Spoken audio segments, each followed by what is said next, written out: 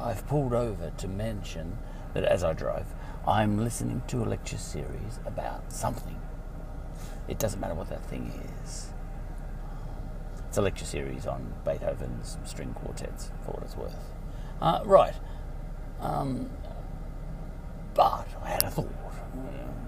Every time I listen to anything, it gives me thoughts about other things. As it should. Now what was the comment that I heard just now? He was talking, the guy talking about Beethoven was talking about, what they call the classical era, starts here and finishes here. I think it starts at Bach's death, I think, and goes through to Beethoven's death. Right, something like that. And he said, I know what you're thinking. He didn't put it that way because he's not an Aussie. But what he was saying is, see, and yet, if that's the classical era, you can find music outside, before that and after it that's still classical.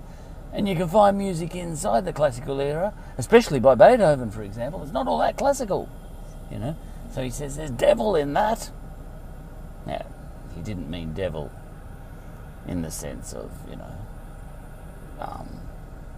bloke with horns down there, And he said, but as a generalisation, yes, this was a period that was classical in style, classical as in it revered balance and objective beauty, if there is any such thing, but balance, like the ancient Greeks. That was the classical era, that's the word we put to it, because the Greeks were into balance, so the Parthenon is balanced, it's got all the angles are perfect. It's objectively, I think that there are objectively balanced things, like a fifth in music. It doesn't matter whether you like a fifth more than a seventh, or if you like a seventh better than a fifth, or a ninth better than a fifth. It doesn't matter what you like. The fact of the matter is, if you play a fifth in a smoky chamber, I've gone a lot further than what he's going. The air is disrupted less than if you play a ninth. So objectively, the air particles are more balanced. So it's just an objective thing. And the Greeks knew that, like the Greeks, Archimedes, if he put a sphere in a cylindrical box where the sphere fit snugly into the cylindrical box. I've gone way off the track here, but I'll come back to it actually. Archimedes then calculated that the volume of the sphere, I think it's 2/3 of the volume of the cylinder within which it's housed, exactly, and the area, the surface area of the sphere is also, I think, 2/3, don't quote me on the actual figures, 2/3 of the surface area of the cylinder, and if you pluck a string on a guitar, I use that finger to pluck that.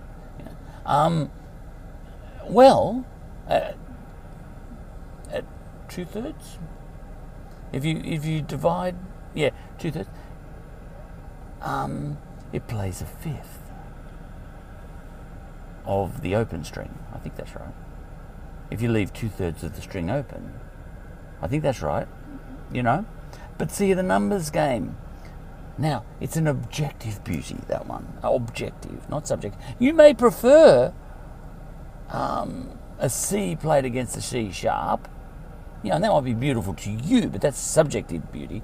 But this is what classical means. The objective, where you can actually just measure things in air. You can measure waves in air, and you can measure spheres in boxes, and the numbers are neat, so, balanced. Like you might look, two children on a swing. If they're identical twins and they both weigh the same thing, and they're both sitting on the seesaw, and the seesaw is perfectly horizontal and one child on each end, that is balanced. And you can say, yeah, but I don't consider that beautiful. You know, I consider it more beautiful when I've got a fat kid on the end and a skinny one, and the skinny one's flying up, you know, because that's much more exciting, and I find that more beautiful. That's a subjective beauty. But the objective beauty, yeah, it depends how you define words, of course, semantic. But the point is, that is balanced. And that isn't. You know, so it's balanced to me. I say, just go away. To that person who's determined to have his way, you know what I mean? That is balanced, because just look it up in the dictionary what the word balanced means. All right. So he was saying that the classical period is, you know, from here to here, where in general, balance, let's say, and that kind of objective sort of beauty was revered.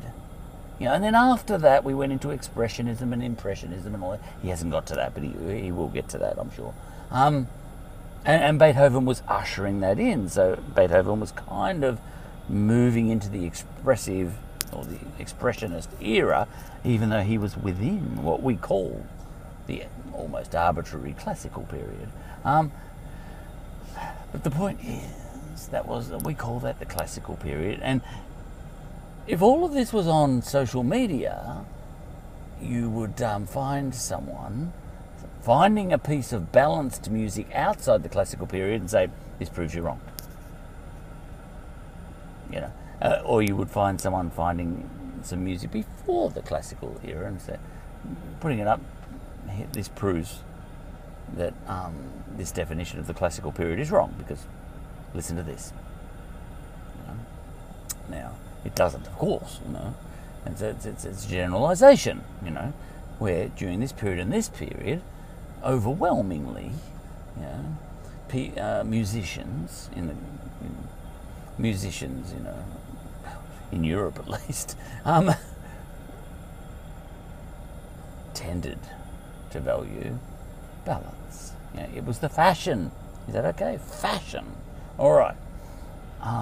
And of course there are exceptions. You know, there would have been people inside the classical period who were writing discordant music. In fact, I know a Mozart piece that I really like that's called Dissonance, and there is dissonance in there, but he brings it back.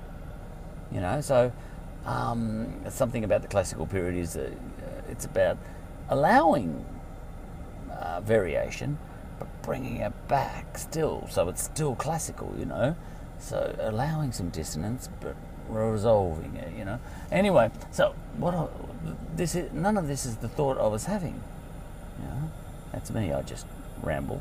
But the thought I was having is, I picked up on a phrase that the guy used. The guy I'm listening to, he is a professor of something, music. You know, I don't even know who he is. You know?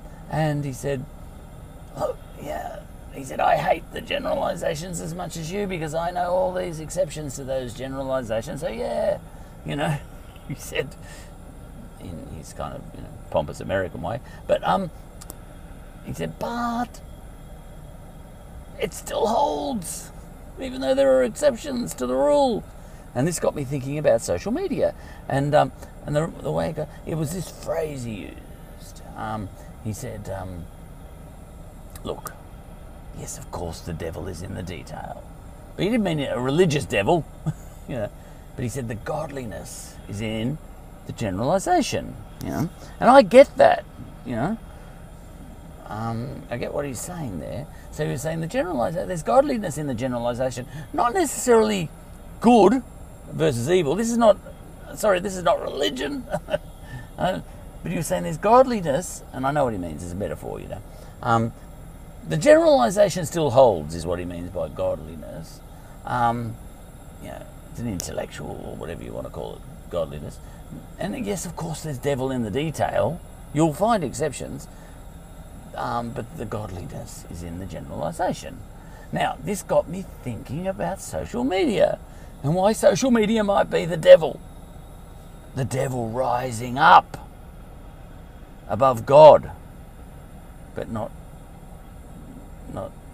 the religious God. You know, just a logical God, if you like, you know, the illogical devil rising up to overwhelm the logical God. Now, I'm not saying God is better than the devil or anything like that. You know what I mean? This is not a religious episode. It's a kind of almost a logical episode, you know. So if the godliness is in the generalization and the devil is in the detail, you know, what you get in social media, and I know this, is there are generalizations in the world that hold true. You know? I don't want to use examples because, you know, I've got examples jumping into my head. One is racism is one, you know, but I don't want to get into that because then people will think I'm trying to talk about that, you know. But I'm not trying to talk about that. But that's the one that's jumping in my head, and I wish I could think of another one, you know, because I don't care about that one, you know. But that's one that jumps in my head. All right, so I'll just use that one because I don't even like talking about that necessarily, you know. I'll think of another one before I'm finished. Right, but there's generalizations, you know. I mean, like for example, is racism getting better? You know, sorry, when I say racism, it depends whether you like it or not. But are we getting anywhere on racism? And this is not an episode about racism. It's an episode about logic. All right. Have we come anywhere since 1965? You know, 1963 when I was born, to now in 2021. Have we come anywhere on racism? I don't know. But, you know, let's just, for the sake of argument, because as philosophers we can entertain things without them having to be true. Let's say, as a generalization, we have come somewhere. I see I could have picked gender somethings, you know, women's rights. There's a lot of things I could have picked. All right, doesn't matter what I'm picking. Okay, have we come anywhere from 1963, when I was born, to 2021 on racism? All right. As a generalization, I'll guess yes. You know, that this is a much better world to live in if you're a minority group. Or let's say Australia. In Australia, it's much better to be a minority group in 2021 as a generalization than it was to be a minority group in 1963. All right. Now, the way social media works, now the godliness is in the possible truth of that. Now, I know you're probably thinking, no, you're wrong.